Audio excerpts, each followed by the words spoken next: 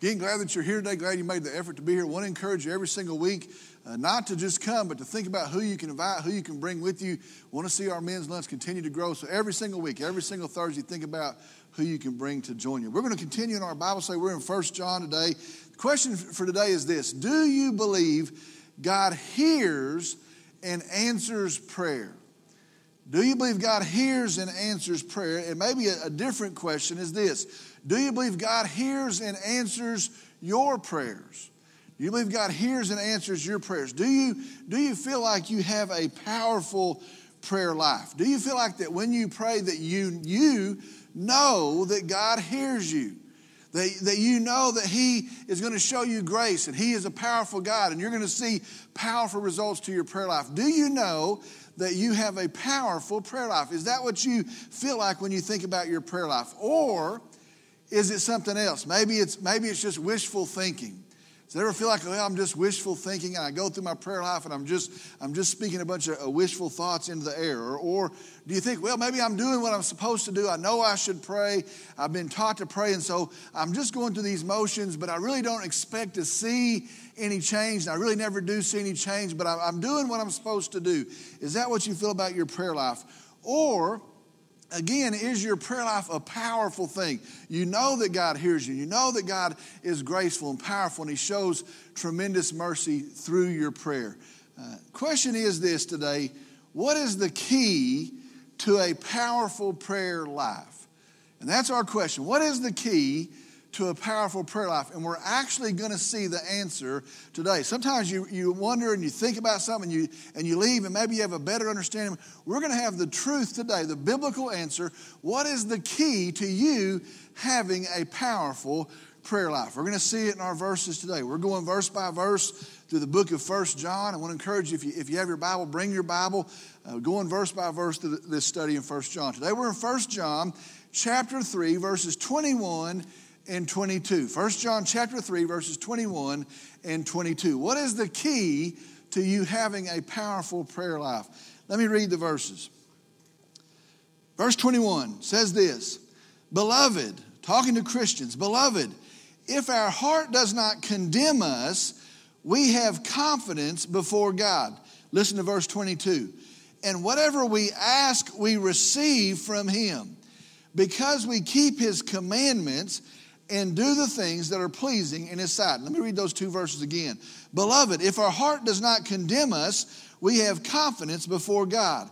And whatever we ask, we receive from Him, because we keep His commandments and do the things that are pleasing in His sight. Now let me start with the part of those verses that stand out. It's this: and whatever we ask, we receive from Him. And I think that's the part that stands out when we read across those verses. That is the promise of God. That's what the Bible says. That's what God says. And whatever we ask, we receive from Him. Now, it's not just here. In John chapter 14, verses 13 and 14, it says this. Jesus is speaking. Whatever you ask in my name, that will I do, so that the Father may be glorified in the Son. Verse 14, if you ask me anything in my name, I will do it. Another verse, John chapter 15, verse 16, so that whatever you ask of the Father in my name, He may give to you. It says similar versions of the same thing other places as well. Here's the question: does that mean what it says? Maybe a different question: has that been your experience? Have you been able to say, you know what, I pray, and whatever I pray, I see God answer, and whatever I ask, that's what comes to fruition through my prayer life? Has that been your experience? Can you say, you know what, when I pray, God answers, and whatever I ask in the name of Christ, that's what I see? Is that your experience? Maybe a better question is this: is that how it works? Is that really how it works? How come I don't have the car I want to have, and the things I want to have, and the house that I want to live in? How come these things that I asked for didn't exactly happen in that manner? Is that actually how it works? It seems like a complicated thing all of a sudden, but the question still comes back to the basic thing, and that is this: so what is the key to having a powerful prayer life? If the Bible actually says anything, all things, ask in the name of Christ, if it actually says that, then what is the key to having a powerful prayer life? Is that really how it works? Well, let's look at the verses. Remember the context. John has been talking about the false. Remember, false teachers have sprung up in the church. It's such a threat to the church that he's come and he's written this letter to answer that. But he has been talking about the false. He's been talking about the false teachers. He's been talking about the false teachings. And then he's been talking about those who've been pulled astray and who are following those false teachers and their false teachings. He's been talking about, really the last couple chapters, how can you know the difference between the truth and the false? If this is a threat and the false teachers have come, how can you tell the difference in a false teacher and a teacher of the truth? If there is a teaching, how do you know the difference between the teaching of truth and the teaching that is false? And then these that are being misled, how do you identify those that are following the false? And so he's given us some time into how to identify the false. Now he said it's evident. There's a couple of ways. Number one, they uphold the gospel of Jesus Christ. And there's not a portion of the gospel, not a piece of the gospel, but it's the entirety of the gospel. And so he says, if you want to know the truth, they're going to uphold the truth of the gospel of Jesus Christ. Then he says, not only that, but in the person, you can see that their lives are different. And they hate the world. They love the things of God. And so he says, if you see a person and they're drawn to the things of the world and they're participating in the things of the world and yet professing the things of God, he calls them a liar. They're not of God. There is a difference. There's a difference in priorities of a follower of Jesus Christ. So he says, it's evident. They uphold the gospel. It's evident. Their lives are different. Then last week, remember our verses from last week, he says, their conscience inside of them confirms with them. And so he says, you know what? When you're pleasing God, your inner man knows that. When you're living in rebellion to God, your inner man knows that as well. It's how we're built in the image of God. And so he says your conscience confirms the truth that you're a follower of Jesus Christ. And so he's given us these ways to discern a false teacher and a teacher of truth. A person that's following falsehood and a person that's following the truth. And then in that context, we come to verse 21. Listen to it again. Beloved, if our heart does not condemn us, we have confidence before God. Now I want you to see this important verse. If our heart does not condemn us, we have confidence before God. The word confidence in the original language, the Greek language, means boldness. It actually means this in its core, the freedom to speak what you're actually thinking. Sometimes we think, well, God doesn't need to know that about me, or I don't want to say that and embarrass myself before God. Let me tell you, God knows all things anyway. And this tells us if you are a follower of Christ, you have boldness to enter into God's presence. You have boldness to speak your mind before God in your prayer. In the book of Hebrews, it says, we come to the throne of grace and we come to it in boldness, in confidence. Well, John says this, if you are saved, you can have confidence, you can have boldness before God. And so that's the first thing today, and that's this. It is a big thing, and it is a hard thing, and it's not a popular thing, but let me just tell you what it is, and it's this. If you are not saved, God does not hear your prayers. Period. Any of them. If you are not saved, God does not hear your prayers. It doesn't matter how dire your situation is. Sometimes, well, this is a dire situation. He's going to hear that prayer. It doesn't matter how heartfelt it is. It doesn't matter how desperate you've become. If you are not a follower of Jesus Christ, if you're not saved, God does not hear your prayers. Listen, the prayer relationship, now listen to this, is only between the Father and His children. Remember the Lord's Prayer, Matthew chapter 6? Our Father which art in heaven. The prayer relationship is between the Father, God, and His children. Well, folks today say, well, aren't we all children of God? Aren't all people children of God? And that's the general thought today. Listen to what John chapter 1 verse 12 says. But as many as received Him, Jesus, to them He gave the right to become children of God, even those who believe in His name. Now what that means is this. We become children of God by placing our faith in Jesus Christ. He is our Father. We are His children by faith in Jesus Christ. Listen to this. It's not popular. Let me tell you this. God doesn't hear the prayer of a Mormon. God doesn't hear the prayer of a Muslim. God doesn't hear the prayer of anybody who's not put their faith in Jesus Christ as their Lord and Savior. If they do not have a relationship with Christ, they are not a child of God. So here's the first thing John says. If you are saved, you can come in confidence before God. Now, I think that's kind of a goofy thing. I'm a sinner. I'm a mess. I know where I've failed. And yet the Bible says if I'm saved, I can come with confidence before a holy God. What an awesome thing he says. You know what? If your spirit doesn't condemn you, if you know that you're saved, you can come before a holy God. He hears your prayers. Now let me tell you the second part of that. It's maybe bigger than that, and that is this. First is this. God doesn't hear a lost person's prayer. Second is this.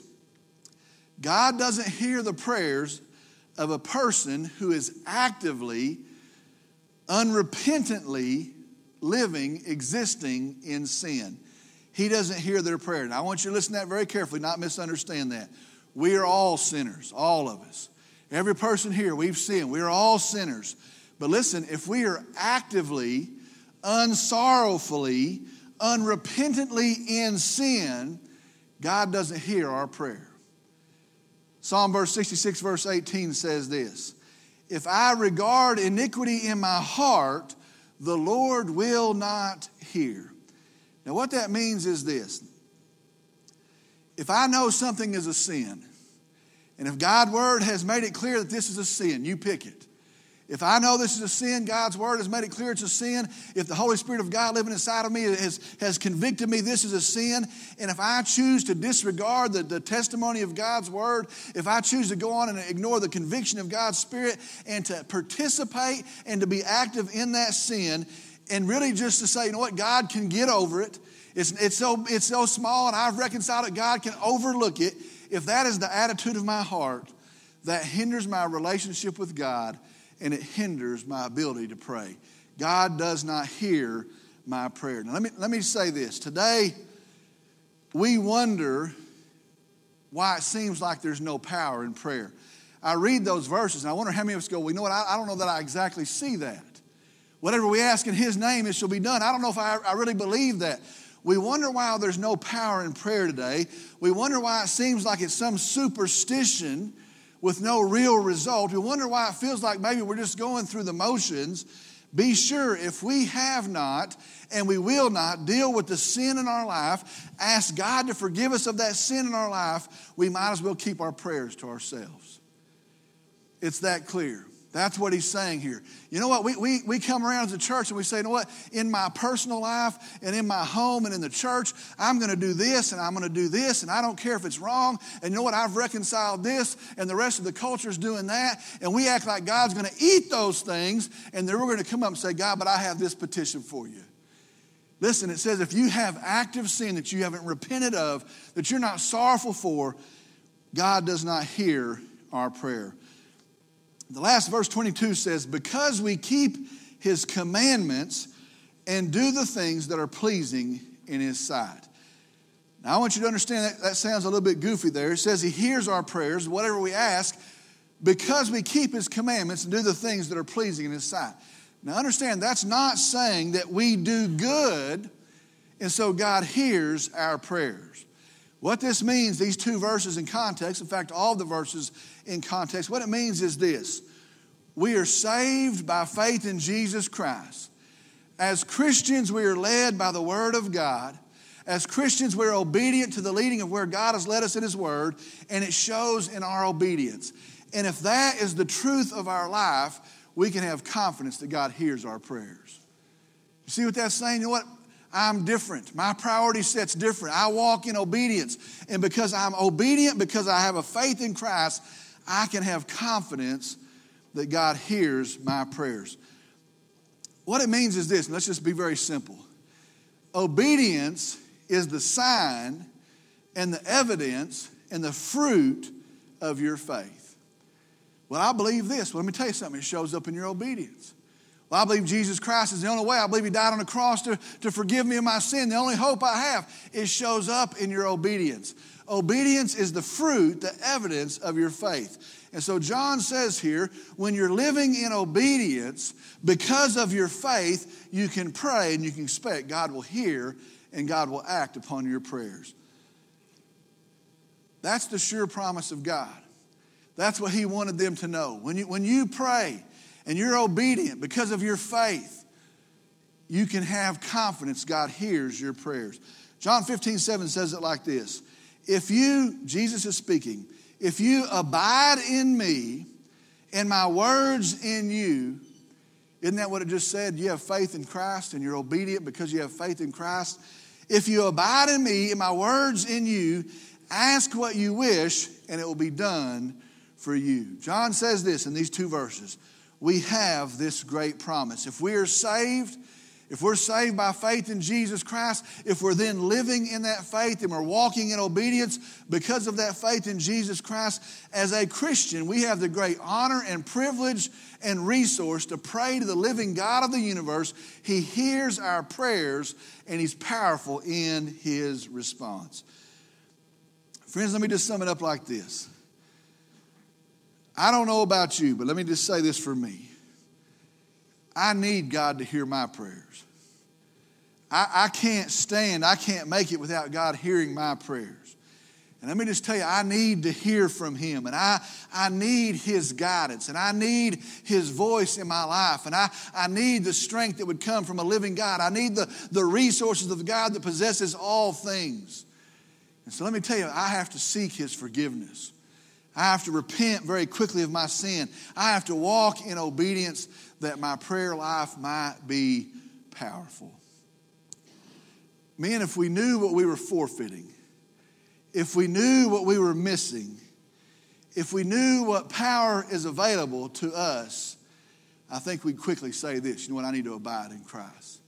You know what? I can't walk in this sin. I need my prayers to be heard. And we would quickly repent and ask God to forgive us, and we would abide in Christ, that we would be powerful in prayer. Pretty simple formula. You know what? Put your faith in Christ. You know what? Abide in Christ. You want a powerful prayer life? Walk in obedience because of the faith that is in your heart. Two responses to these verses, and the first one is this. If you're not saved, you know what? You ought to get saved. I've just started saying that. You know what? If you're not saved, you ought to get saved. If you have not put your faith in Jesus Christ, if you haven't been forgiven of your sins by the work of Christ on the cross, you ought to be saved. That's the first thing. Second thing is this. If we are saved, us in this room, if you would count yourself as a follower of Jesus Christ, we ought to live out that faith in obedience. You know, we shouldn't be driven by the popular culture. We shouldn't be driven by political correctness. We shouldn't be driven by the culture that's going one direction. My call is this. You know what? If you're saved, walk out your faith in obedience to Jesus Christ. Live according to the truth of His Word. You want to have a powerful prayer life? It's not a mystical, special prayer. It is obedience to Christ lived out. He answers our prayers. Glad you're here. I'm going to ask if you'll stand. I'll lead us in a word of prayer and we'll be dismissed. Glad you were here today.